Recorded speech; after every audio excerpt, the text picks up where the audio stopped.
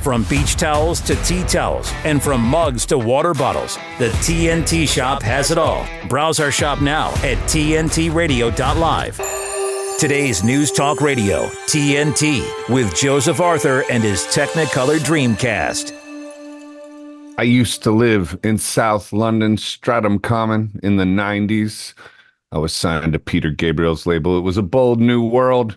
And I used to love aping the English accent. I used to say, hello, geezer, and is it? And so I'm going to do everything I can to not do this in my next interview, because I think maybe sometimes English people think you're making fun of them when you do that, but it's not. It's a celebration of Englishness is what it is, because I love the English. They're cool, especially this guy, Gareth Icke. Gareth Icke is an activist, a singer-songwriter, an author, a former international beach soccer player, and the presenter of Gareth Icke Tonight, a weekly uncensored current affairs show on the Iconic Network. He is here with us now. Gareth, welcome to the show. Thank you so much for coming on. Cheers for having me, geezer. All right, mate. I knew I would fail this test. It's too tempting, mate. You know, I mean, easy. Remember the streets? Remember the streets? Geezers need excitement, and if their lives don't provide it, they incite violence. Common sense, mate. Simple common sense. Remember that? I remember the streets. They had some really nice tunes, actually, which I didn't think at the time. It was just kind of like a bit of a chav vibe. And then now you listen back and stuff, you're like, he wrote some really good lyrics, actually. Amazing. I thought he was like the poet laureate of the time for a minute there. I mean, he was just incredible. Mike Skinner, shout out. I wonder what he's doing now. And then came the Sleaford Mods. I remember my friend Ian from Gomez going, you got to hear Sleaford Mods. They're amazing. And I'm like, are they like the streets? He described them and he was like, yeah, they're like the streets, but they're more real. And at first glance, I saw what he was saying, and I really got into the Sleaford Mods. And then, disappointingly, like almost all the other musical heroes of our time recently, they were completely like, go get jabbed, mate. And it was like, wait, what? That's not punk rock. What happened, Gareth? What do you ever think about that? Like, what's going on in our world? It was crazy, man. And I there were so many things in that period of time. Like, having played football and having played in bands, I did not expect it to be footballers that were the ones standing up saying no and asking questions and refusing to be jabbed and all this kind of stuff. And it be, you know, rock stars and anti-establishment musicians being the ones telling you to go out and get jabbed and putting photos on their Instagram of them having, you know, their sleeves rolled up. It's just like a complete reversal of what I expected to happen. But I think what's happened a lot in this kind of rock and roll, so-called rock and roll sort of arena, is everyone's kind of virtue signaling quite a lot. They've become this kind of, we're the good guys. We want to do what's good for people. And so with the whole COVID nonsense, that's how they framed it, wasn't it? You were protecting Granny, you were saving the kids, you were doing this, you were doing that, you were letting people go back to normal if you just roll your sleeve up. And it sort of was framed in such a way that well, I didn't, I knew it was bollocks, but you felt like you were doing the right thing. And that's, you know, and that's what they did. They pushed it and pushed it. And now they must feel pretty foolish, really. I would hope they do, but it sort of seems like, you know, not too many people are doing an about face publicly. Maybe privately they are. And then you always hear things like, oh, they got paid off or they're part of some big club. And I don't know about that. What's your take on all that? Do you think there's like some club thing happening that we don't know about? And or do you think it's just what you're saying before, that they were virtue signaling and they were too weak-minded to really see through it? Was it genuine or was there malice behind some of this stuff? I would say a bit of both, really. It depends who it is, how big a player you are. I mean, people like Pink, they were being sponsored by Pfizer on their Instagram to push the jab, and it says on it sponsored by Pfizer, so you know that they're being paid money to push an experimental treatment on their fans, which is, not a great long-term strategy in terms of record sales, I don't think. I'm not sure how many dead people buy records. But I think there was a lot of, darkness behind it at the top of the pyramid, I would suggest. Just the idea of pushing an experimental treatment on anyone is just madness. What were you thinking? But what I've seen in terms of this kind of sort of flip flop, when they've realized, I know like Piers Morgan and people like that did that, they said the science changed. Oh, I've changed my view because the science changed. It didn't. The science never changed. The science was always the same. But that's the excuse that they give for the fact that they were completely wrong and they pushed something on people that they really shouldn't have done. And there's a lot of people I don't think will ever be forgiven for it. I don't see a way back for a lot of people. It's a weird one, especially with like the punk rock aesthetic of anti-establishment and question everything, question authority. It's like, and a band like Sleaford Mods, who encapsulates that so well with their music. Their music just kills on that level. I mean, and Rage Against the Machine in a different way also is great music. You can't fault it in terms of protest anthems that rock your face off. I mean, they're great, but it's just odd that they would lose those principles in the time when it mattered most and go the other way, like hard to the paint. It's like Silence would be one thing, but they went hard to the paint. Like asking your fan base to get Jab to come see you play is insane. In hindsight, So I mean, insane. it was then insane. I mean, do you think there's going to be any sort of pay, anything that they'll have to pay for when the full exposure of what the Jabs have done to humanity comes out? Like, will Bruce Springsteen have to make a statement about it in the future, in your view? I think they'll pay with their legacy. I think, Right. if I'm honest, I don't see any of them having to put their hand in their pocket and compensate anyone. And I don't see, a lot of them apologizing. I think that's how they end up paying. I mean, for me, like as someone that grew up with Nirvana and then obviously then the Foo Fighters, for me, Dave Grohl paid, not that he would even care about this, but he paid with his legacy in terms of my view of him completely. I would say the same with people like Eddie Vedder. These are people I grew up Right. absolutely adoring. And then Eddie Vedder's out there playing stuff, vaccine concerts sponsored by Gavi and all this sort of stuff. And you're like, mate, no, I'm out. And so if enough people do that, which I think they will once the whole full scale of it comes out, which it is to a certain extent, it is slowly coming out, then I think that's the price they pay. And that's a huge price. I think, because I think once these people become so massive and they make so much money, like how much more money do you need, mate? Like you need another car, another yacht? I don't think so. So then what they have is they have this adoration and this legacy of being an absolute, don, and losing that is probably far worse for them than them having to write any checks to anyone, to be honest. You would think so. I mean, the only good thing about success is you have, well, not the only good thing, but one of the main good things in my view is you have escape velocity. You can afford to do that. You can afford to buck the system and actually provoke a real change. I mean, if Dave Grohl would have come out and said, "Hey, I think we need to question this," at that time, that would have been massive. And then whatever slings and arrows he would have taken, he could have easily weathered that storm without, going hungry, for instance. I mean, Yeah. I did it. I came out hard early on. I mean, I heard you in an interview talk about how COVID wasn't that big of a test. If you could see through that, it was pretty basic. I mean, you've been steeped, obviously, your heritage. I mean, your dad is the one of the most famous quote unquote conspiracy theorists of all time. So, I mean, what was it like growing up with that worldview, seeing through, like, being steeped in this awareness, I guess? For me, all that we were really taught from a very young age was to question everything. Absolutely everything. And that, as a kid, it begins with your teacher. So I used to wind them right up, I'm sure, by asking questions over and over again. Yeah, but why? Yeah, but why? And then you'd end up a lot of the time with the answer, well, just because it is.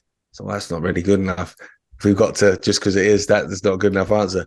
And so the older I got, that's been my way of looking at things. So I would look at stuff, and does it stand up to questioning and scrutiny? And if it does, then so be it. That's maybe then what happened, you know. And I get people say to me, "Well, not everything's a conspiracy, not everything's a false flag, not everything's this, and not everything's that." Of course, it's not. But how would you know it if you didn't look into it? That's the thing. Right. So look into it, and then you can make a decision based on evidence that you find or whatever, you know. So with COVID early doors, it was, you know, a lot of it was down to the people that were telling me, you know, people like Fauci who have a history going back into the, you know, the AIDS epidemic and stuff. And then, you know, people like Bill Gates, for crying out loud, you wouldn't trust him to tell you the time. And so, you know, when some of these big players are coming out, especially after Event 201, it was pretty obvious that we were being lied to. But then it's a case of, right, well, okay, to what extent are we being lied to? You know, I know I'm being lied to, but I don't know to what extent. So for me, in March 2020, I went out, bought a shed load of vitamin D and magnesium and things like that. I was like, right, because I don't know what's going on, but I know I'm being lied to. I know what I'm being told is nonsense. So I'm just going to, you know, stock up on all this. And then within a couple of days or maybe a week, it was like, oh, this is just absolute nonsense. This is, and I think what happened then was more and more people started seeing through it.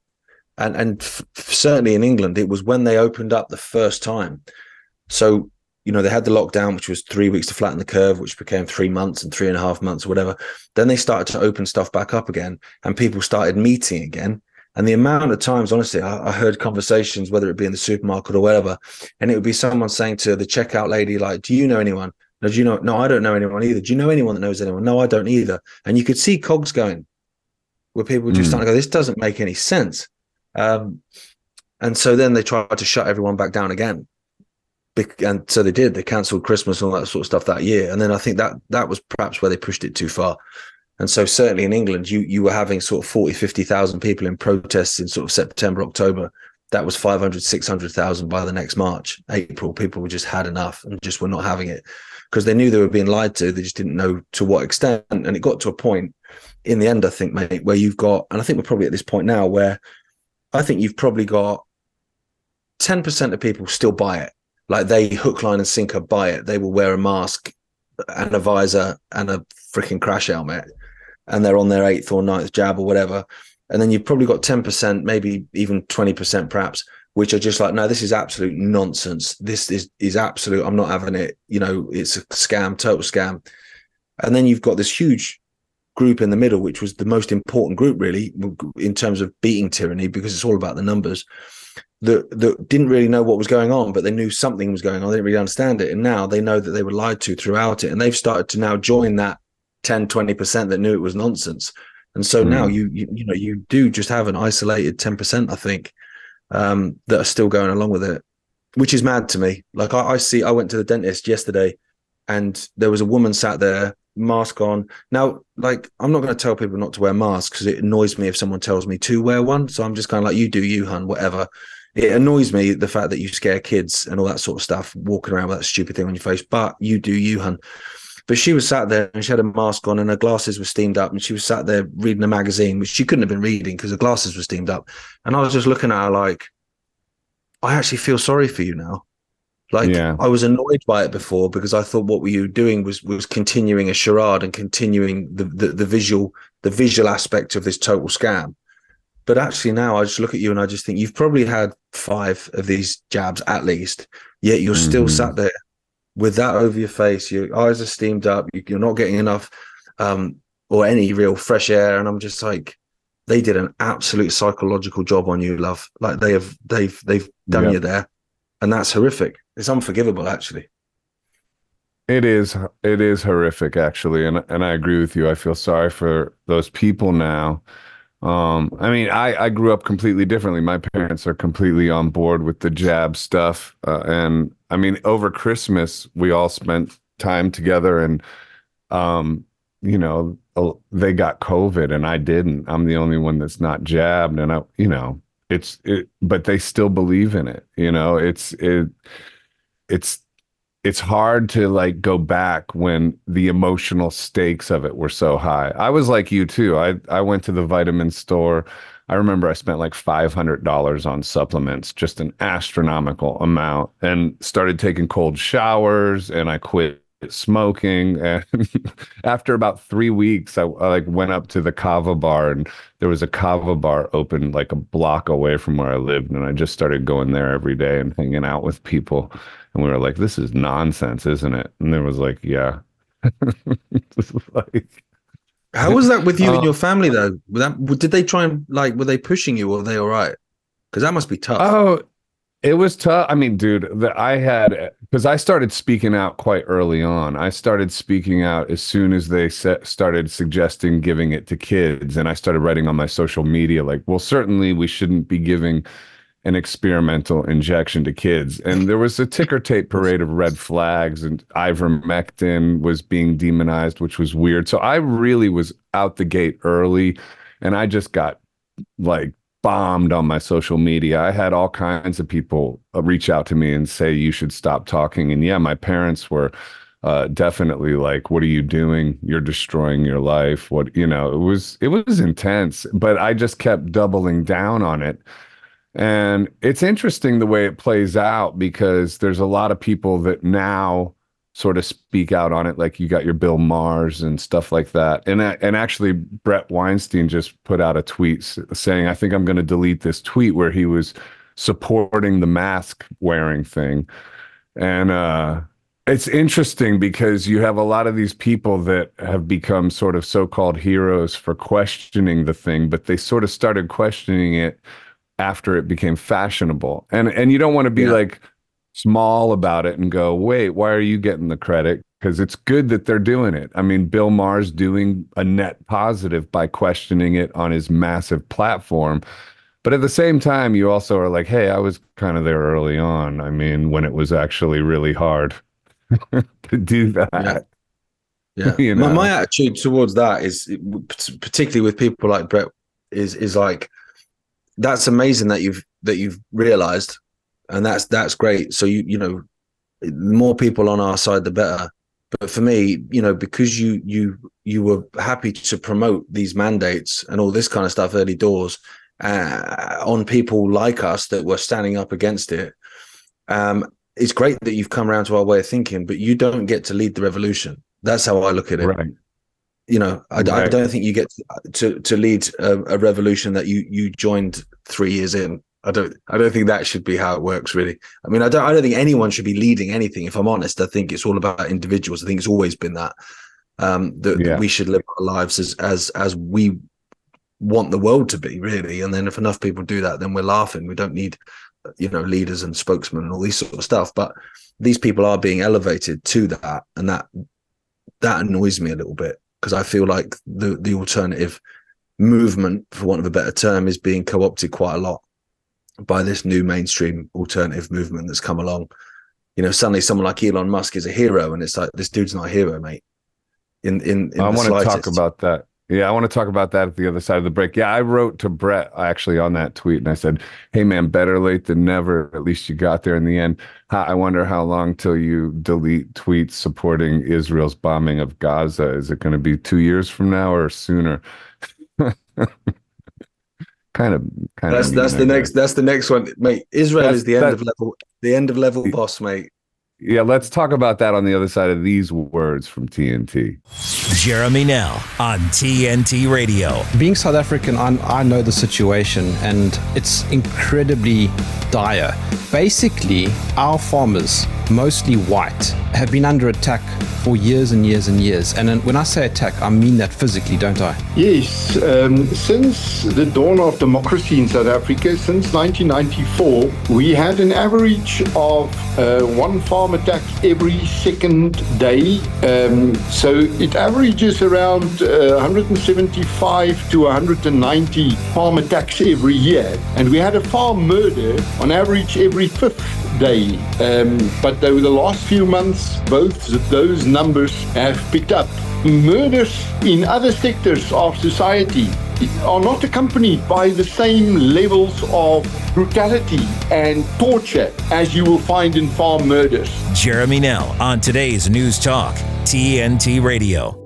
When a crisis hits, close to home and across the globe, Nonprofits are on the front lines, ready to serve.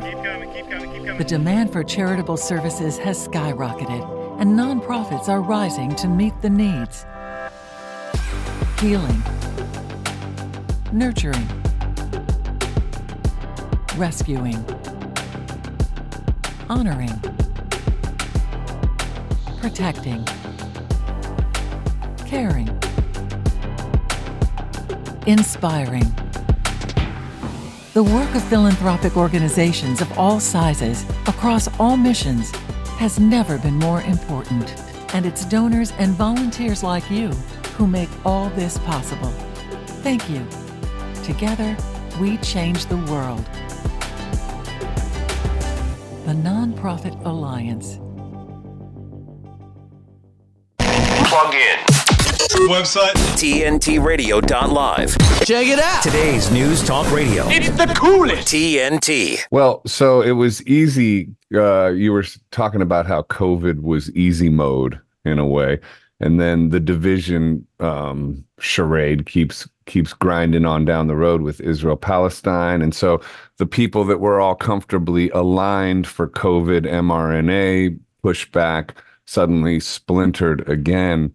And, I think this is kind of when we came into each other's view, because I had the song Ceasefire Now, and you were vocal on X about, ceasing fire, which just seems basic humanitarian 101. Politics aside, it's like when you're talking about kids and that many lost lives, it's just basic, right? So were you shocked that this divided the group of so-called freedom fighters as much as it did? I was. It was in the UK. I mean, it split it down the middle, like literally straight down the middle. And I'll be honest with you, I think, if Gaza was a Christian country or Gaza was a Hindu country, basically it was anything but a Muslim country. Not that it is a Muslim country anyway. There are Christians there. I don't think that the amount of people would have aligned with Israel that did, but because you've obviously had this whole push of mass immigration into the UK, which so many of these people are kind of speaking out against, it was sort of, to them, it was kind of like, well, Muslims bad. And that was what was the most kind of frustrating and upsetting thing for me to see, was you had so many people that were very much that all lives matter, because they'd spoken out against critical race theory and all this kind of stuff, which I completely agree with. All lives do matter. And suddenly, yeah, but not those lives. They're not important. And so you had a group of people that would march in their tens of hundreds of thousands and stand there with a bullhorn because you don't want some kid to have an experimental injection. Whereas on the other hand, you're quite happy for them to have bombs dropped on their head. It was very strange to me.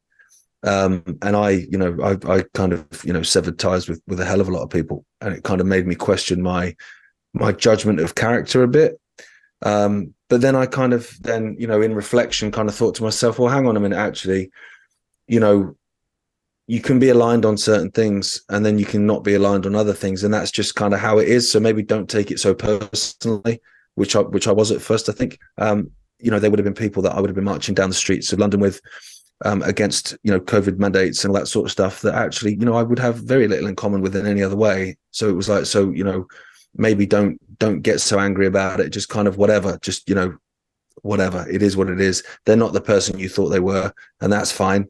You're not the person they thought you were either. I mean, the amount of times I got messages when I was tweeting about Israel and they were saying, I'm so disappointed in you. It's like, mate, at this point I think they've killed like 5,000 kids and you're disappointed in me for calling it out.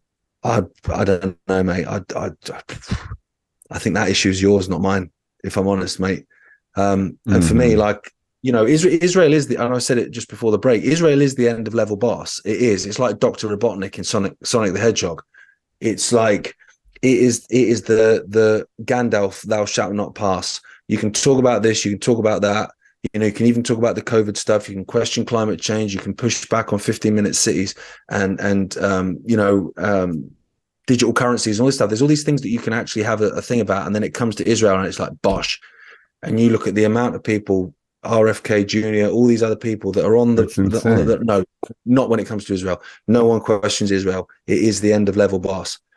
And so you ask yourself why a slither of land in the Middle East that you can drive around in a day has the power that it has.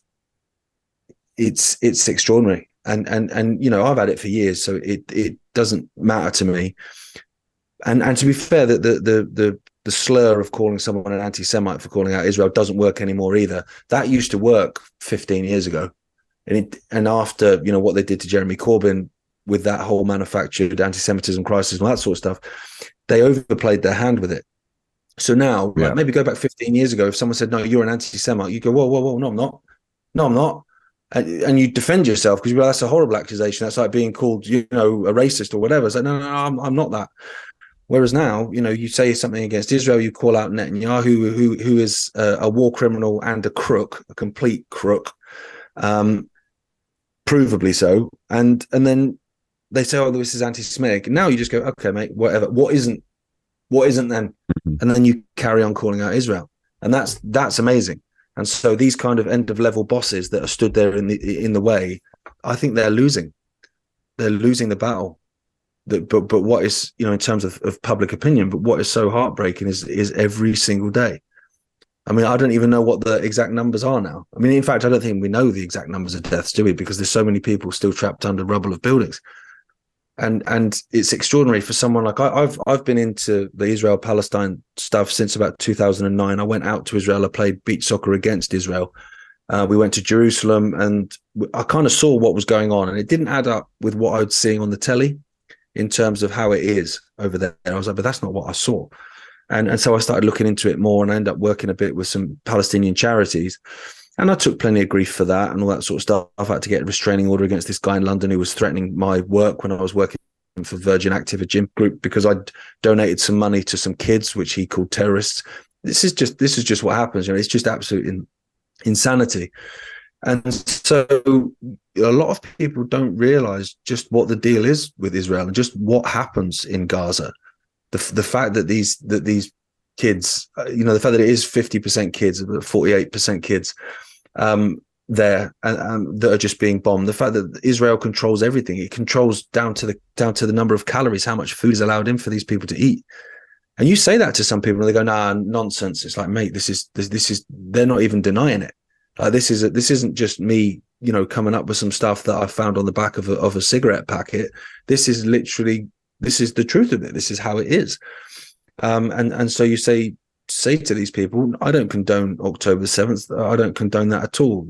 Killing civilians killing anyone's wrong, but killing civilians is doubly wrong for me, at least. But at the same time, what are you expecting people to do? Are you expecting people not to fight back? Right. In the end, they're going to fight back. And it's not going to be pretty, and it wasn't pretty. And what I would suggest happened on October the 7th, in fact, I think it's pretty obvious what happened, is that they were allowed to do it. It was allowed to happen. Because this is the thing, you know, if you want to assassinate a president, you don't need to assassinate the president. You just take away the president's security and you just sit back and wait. And it will happen because there will be people out there that want to kill that president. So you just pull the security. It happens on almost every assassination. The security is pulled or security is changed last minute or whatever. There's always something going on with that. And so that's exactly what they did. They pulled the security on the border wall and sat back and waited. And there you have it. And then it's given them the excuse to absolutely massacre tens of thousands of people, and also open the door for World War III, which is what they want anyway. They want Iran, you know, and everything that comes with that. It's the world's run by psychopaths, man. Yeah, it's kind of clear now. I mean, and the U.S. response to Yemen pulling sanctions on Israel is insane. It's just like, wow, that's how deep you don't want a ceasefire to happen, I guess. That's crazy. I felt the same way about speaking out about, you know, saying ceasefire. I felt as comfortable saying that and having the slings and arrows come my way as I did about the COVID stuff. And I could relate it exactly to that. And I would just say to people that called me anti-Semitic, like, you're joking, man. My heroes it's kind of goofy to say this, but it makes the point. My heroes are Lou Reed, Bob Dylan. I mean, not that I have heroes, but if I have heroes, they're Lou Reed, Bob Dylan, and Leonard Cohen. They're all Jews. It's like, I don't hate Jewish people. I love Jewish people. What are you talking about? Yeah. But they always conflate things like that anyway. Like when you were like, hey, I don't trust Bill Gates, maybe we should question this experimental injection. Well, then you're a grandma killer.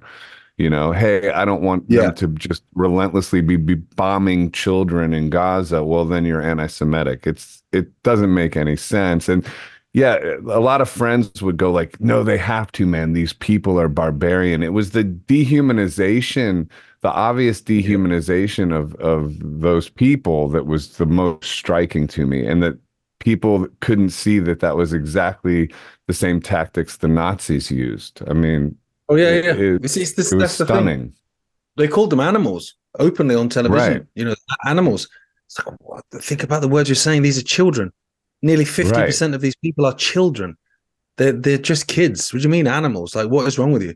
And you're going any population is going to have good, bad, and indifferent people. That's just how it works. So to claim that all Jews are this, or all Muslims are this, or all people from Saudi Arabia are this, is just so stupid. It's insane. It's idiotic. Yes, it's insane. And for me, like. Yeah. I've worked with these Palestinian charities for a long time, so I've got a few friends that are there, which I talk to regularly. And so when it was really kicking off, and people were coming to me and just saying, yeah, but this is just Pallywood, like this is, you don't know what's going on, you don't know the figures, this is nonsense. There, I'm like, and there's numbers being reported by the BBC and what have you, and my friends over there are saying, mate, they are underreporting it insanely. Like this is just horrific, and so they're being bombed every single day, and I'm chatting to my mate Mohammed, who's just one of these guys, and he's just like I don't know if I'm going to see tomorrow. I don't know if I'm going to see tomorrow. This is like a daily conversation that we're having. Yeah, like my sister died a few weeks ago, and Mohammed was one of the first messages.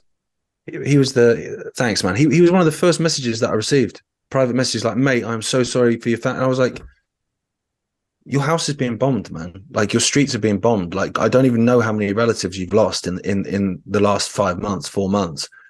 Yet you're one of the first people to message me. That's not an animal. That's a decent human being. That's amazing, Exactly. And the place is full of these people, and everyone's turning the other way while they're being massacred. I don't know how people can sleep at night with that conscience. I don't get it. I don't understand how you can be so indifferent to the slaughter of children. That's real dark, man. It's crazy dark, and people that should know better, frankly. I mean, it's going to go the same way COVID's going. I mean, eventually I think people are going to be embarrassed that they ever supported it. That's my opinion. I think it's obvious. So it's just, to me, it seems obvious. So how are you dealing with such a huge loss, man? I mean, is it making you rethink what life is about? I mean, are you having a lot of deep thoughts about your own existence and the nature of reality as a result of losing your sister? I mean, that's terrible. I really am sorry that she's very young and you're very young. So a bit all over the shop, if I'm honest, mate. Like I've not processed it at all, and the family hasn't processed it at all. And so it's kind of like I'm angry, and then I'm sad, and then I'm confused, and I go back to being angry again. And it's kind of, it's a weird one. It's a real weird one. And like I had this conversation with my brother a couple of days ago because it was her funeral on Tuesday, and we'd kind of hoped that the funeral would be, we would not closure because it doesn't work like that, right. but that you would have some kind of a little more understanding of what's happened, and in terms of your mental processing of it. And then you go, right, okay, we go on, and but it didn't happen. It didn't work like that at all. And I messaged my brother, and he messaged me the same. It's just like, man, I'm still just as confused about everything. It's a strange one. It's not sunk in yet, but that takes time. It's a weird one, but she wouldn't want us wallowing around anyway, but Right. It takes years to process death, I think, man. It's just too abstract and intense and weird, and we're all heading there as well. It's yeah, yeah. It's I an think odd also one. like it's the the fact me and my brother raced down to the Isle of Wight and we got there like 10 minutes before, and the guy there was like, she was waiting for you, and that's happened to me twice in my life, where I've got there with minutes, and it's literally happened like that. Another was a friend called Kerry, actually was a guy, same name as my sister, and it's Wow.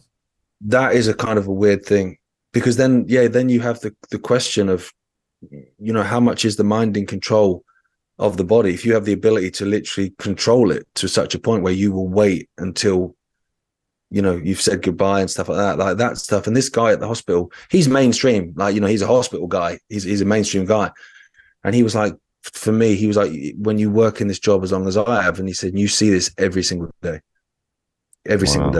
where people just wait until, and then they say the goodbye, and then they go. It's kind of like a crazy thing, which I guess kind of, I mean, my mind was always open to there being something more anyway. But if you're relatively closed-minded, then that is kind of quite an eye-opener, I think, for you, in terms of just exactly what we are really, and where we're going, which none of us know. I think it's the one question we'll never know until we walk down that path, isn't it? But it's a strange one, man. I've not quite got my head around it really.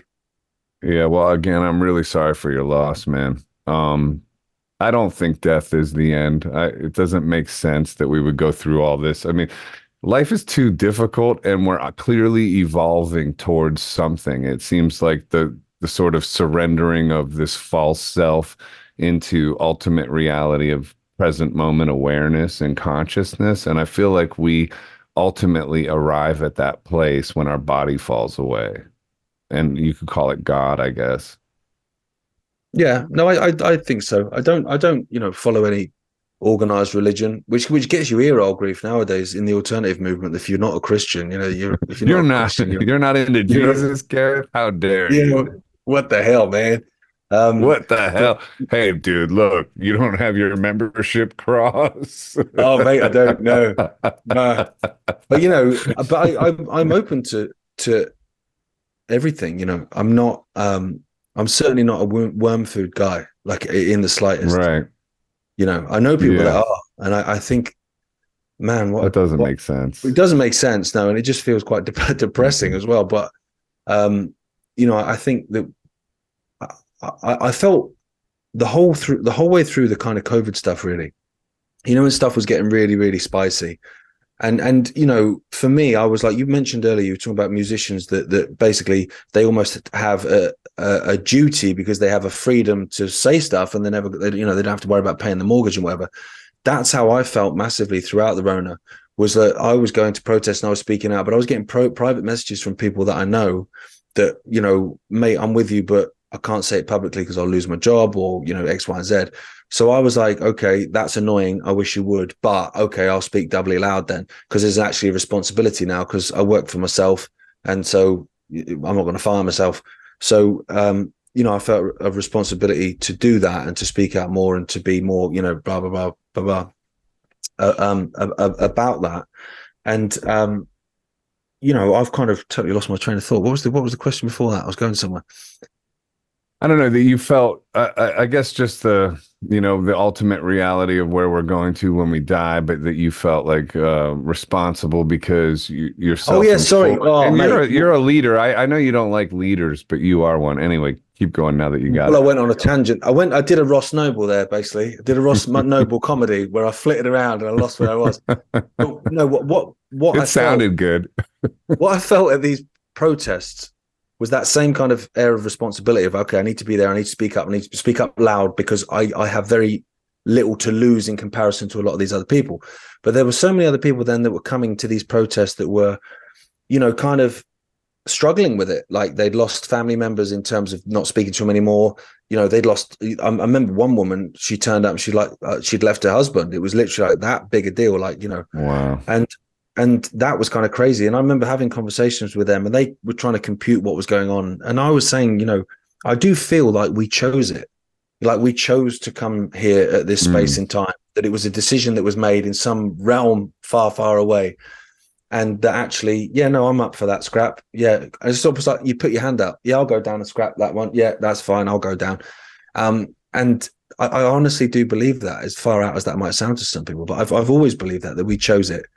We chose to be here at this time because it's a significant time. I mean, in terms of humanity, it's a huge, huge time, because if we lose this, humanity's done. And so, yeah, I kind of, I went around the sun to get to the moon with that whole conversation. But it was worth it. It was worth it because that's inspiring, man. It's like super self-accountable. It makes us, warriors of light in a way. And I think, that might sound cheesy, but it's true. I'm up for the scrap as well. And I want to talk about a lot of your work that you're doing in that regard right after these words on TNT. The challenges our planet's animals are facing sometimes feel a bit heavy. The animals haven't eaten in a day, 2 days. They haven't drank anything. They're cold. They're dehydrated. As soon as we started our descent, everywhere I could see was mud. Just absolutely mud. The country has been in prolonged drought for so long. It was like a tinderbox waiting to go up. Okay, very heavy.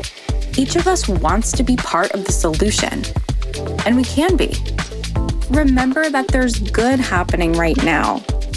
At home. All right, we were able to get into your unit, and we have all 4 of your cats. So, okay. And around the world. For any animal in any disaster. So let's focus on that, right? Be part of the solution, one rescue at a time. Search ifa.org/disaster ready. Prescription drug pricing points to corporate Freedom of the press is about your right to know. It's about your right to be informed. Today, there are real threats to press freedom. Reaching residential areas. And your right to know about the world around us. We must protect our right to know, no matter what kind of news is important to you. Before it's too late. Understand the threats. ProtectPressFreedom.org. You're with Joseph Arthur and his Technicolor Dreamcast on today's News Talk Radio, TNT. So you were talking about how we chose this time to be here. I love that idea. I think there's truth to it. I like the idea that God never gives us anything we can't handle. And I mean, I don't know, there's some sort of moral urgency to live upright and to fulfill your potential that I feel constantly. And when I'm doing that, I'm basically in a state of peace.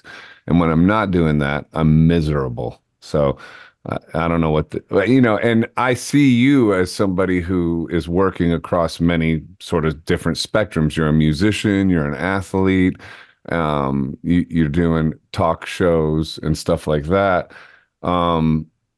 Is it important for you to have all the different elements of your life line up? Like for me, athletics is really important. It's important that I go to yoga and do cold plunge and stuff like that so I can get my head right, and meditate and all that. Do you take life on like that? Do you do a full routine every day? And I know you're a father as well, but you're also a Renaissance man. How do you balance all that? With great difficulty, to be honest, mate. Right. With great difficulty, but I am doing my best. And actually, my wife and a friend of mine who actually makes these ice bath things conspired at Christmas to get me in one of them each day. So I've managed to do one a day since, just to try and sort my head out, and actually, because I can be because I've got so many things going on. I'm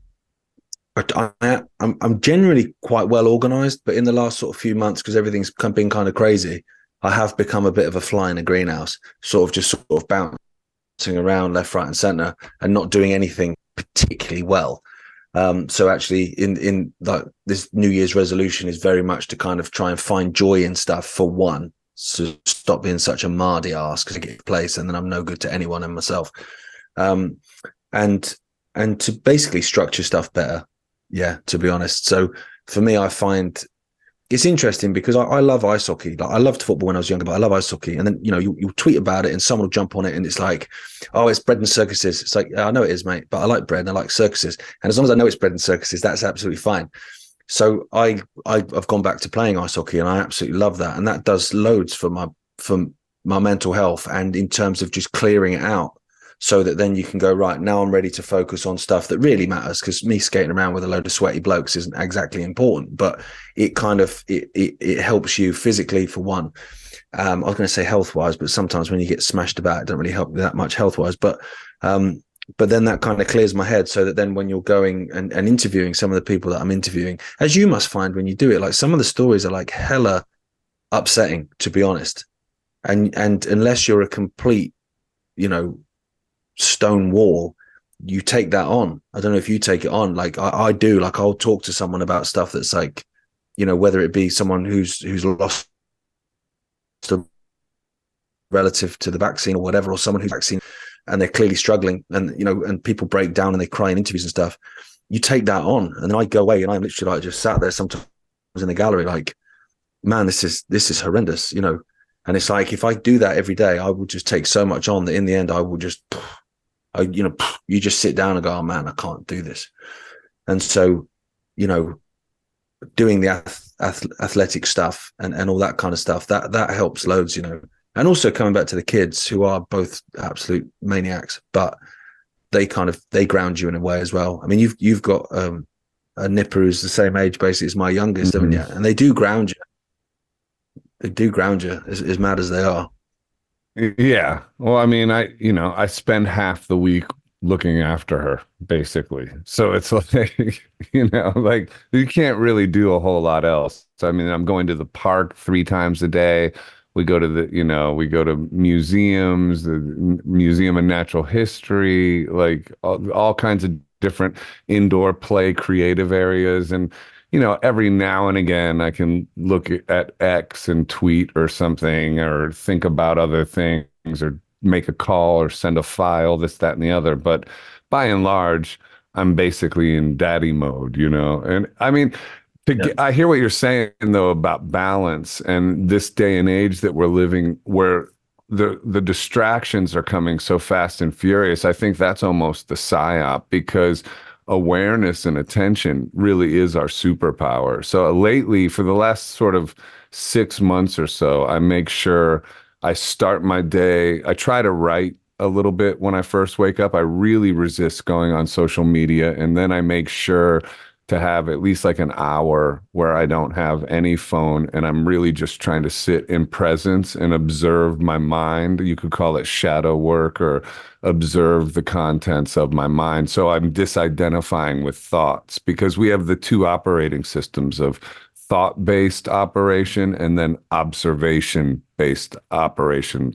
Or like I look at it like, your life is like a TV, and you're in the TV show when you're in your thoughts. And then when you're sort of enlightened or in presence, you're on the couch watching it, and you have the remote control and you can turn the volume down. You know what I mean? That analogy. And the more time you spend on the couch, in this analogy, the couch is actually a good thing. The more that becomes home base, and you can operate your life in the TV show a lot better. It helps organize everything. Do you do a practice like that? Yeah. No, I don't do that much visualization, apart from, to be honest, when I'm doing these ice baths, because I have to go off somewhere else, because I am freezing my off. So I literally, go off into another place. Otherwise I wouldn't be in there. But I've kind of lived with a balance. I remember like talking to my dad years and years ago, and he was saying, like, you need to find a balance between trying to change the world and make a difference on that level, and seeing how, what the football scores were. And what you tend to have is you have most people live in the what's the football score, or what was on, what did you see the last episode of Friends? Yeah, I saw it, was great. That kind of stuff. But then you have another group, which are, you see a hell of a lot of them on X. They're the kind of ones that think that me and my dad are transgender Freemasons, those types, right? That they go so far down the rabbit hole that there is nothing else. It's literally just this. And there is no kind of foot in any other sort of world, really. And I find that wouldn't work well for me. So it's kind of like, just having, one foot in this, or maybe most of you may be in this area, but, at least a foot or an arm in the kind of reruns. Yeah, kind of. Yeah. I mean, I'm not hugely into Friends, but yeah, into Frasier. I liked Frasier. Or time with your kid. Yeah, Frasier is better. Or time with your kid. Yeah, and just enjoying life. I mean, I don't know if you caught wind, 'cause, speaking of your dad, and then the whole his sort of assertion that there was other forces, and people would say, oh, he said lizard people. But it's interesting what, Tucker Carlson recently came up talking about the aliens and how it was so disturbing what he had found out. He didn't even want to tell his wife, and that there was, I guess, supernatural beings already among us that were making deals with the government, and that's how we were getting our technology, and the government was allowing them essentially to, kidnap some of the kids or whatever. I mean, I went down some rabbit holes and investigated what Tucker might have been talking about, and that was sort of where I arrived at. I don't know if that's what it was, but he was going on that there was something so disturbing, which he found credible, which, sort of that aliens were here among us already. What's your take on that? Do you think that we're going to find a sort of confrontations with strange beings in the next few months or years? I wonder how much of this is preparing us for a disclosure, though. Because for me, like, the fake alien invasion that's the final one. Like if COVID didn't work, which it didn't to a certain degree, it failed, and then all these wars, and then climate change and that stuff, that's not really flying. Mm-mm. People aren't really buying that. So now they're going to try this disease. And it's like, well, if disease X doesn't work, just throw in the fake alien invasion, guys. And that's how we'll get our one world government and our one world army and our one world bank and all this kind of stuff, So whilst I do believe that there are other entities and there's a load of stuff going on completely, when it comes out of the mainstream, which, to be honest, Tucker is mainstream, all those years at Fox, and they were doing a lot of disclosure stuff when he was at Fox. I don't know, maybe I've got my tinfoil hat on, but I kind of feel like we're having our bellies sort of softened up a little bit for the potential of that, but yeah, I mean, I think that there's other beings here. I mean, that there's, for one thing, that the world is run by people that are completely anti-human. That's become more and more obvious. Even on a base level of looking at people's reaction to what's happening to kids in Gaza. I mean, there's no humanity to people's reaction to it. So the idea that a world with very little humanity would be controlled, at least in part, by people that aren't human, that's not too far-fetched for me, really. It might be for some people, but I also think a lot of people, psychopaths. I mean, psychopaths exist, and they might be running things, right? I mean, and we're confronted on the face of it with this battle between good and evil. That's one thing that I think a lot of people couldn't see through COVID, because they couldn't. The greatest trick the devil ever played was making you believe he didn't exist. They just couldn't imagine evil existing on this scale, basically. And I think that is being uncovered as we speak. Oh, absolutely. But that's the argument for most things. I mean, I remember on 9/11, it was the same. They wouldn't do that. It's like, no, dude, you wouldn't do that. That's right. That's not. It's not the same thing. There what psychopaths are capable of, and what you and me and Dave next door are capable of, not the same thing. And I think COVID opened a lot of people's eyes up to that, to be honest. I mean, I remember seeing a meme, and it was like a point of view image of a guy driving a car, and it was a cow flying through the sky. And it was like, I was going to say something, but it's 2020 in it. And it's like, that was sort of just how it became for people. So now I think if you went to someone 5 years ago and said, oh, what about this? They go, mate, you need locking up. Whereas now, if you went to them and said the same thing, they might go, I don't know, to be honest, mate, maybe, because I didn't think the last 3 years would happen. I didn't think I'd be walking around Tesco's following arrows on the floor with a visor on like a Pratt, but I did. So, do you know what I mean? Yeah, I mean, that's one good thing that's happening is people's consciousness is expanding, and the birthing pains of that are extreme and sacrificial and weird. But, hey, man, I'm just glad you're out there doing what you're doing. You're doing a great job. And, we're honing it in all the time. The world of distractions it's a crazy work in progress. I thought like I was going to be retired by this age and just like, I don't know, chilling, but nothing could be further from the truth. Tell everyone like where to find you and all your channels and everything that you're doing. So I'm on X. I always say for now, because, I don't believe in free speech when these people are telling me it's a free speech platform. So you never know. But I'm on X as just Gareth Icke, and then on iconic.com I've got a couple of podcasts on there, and the Gareth Icke Tonight Show, which is a weekly interview show, so I interview loads of different people, whistleblowers from all over the world and stuff. And then I've got a YouTube channel called Icke Walks, which is basically it's just lots of walks through the countryside, loads of ancient history and stuff like that, which is completely different. Again, it's another one of those things I do to keep myself sane, and also I just love history, man. That's awesome. Well, keep doing it. I hope I get to come on your show sometime, and definitely, I'd love it that all again.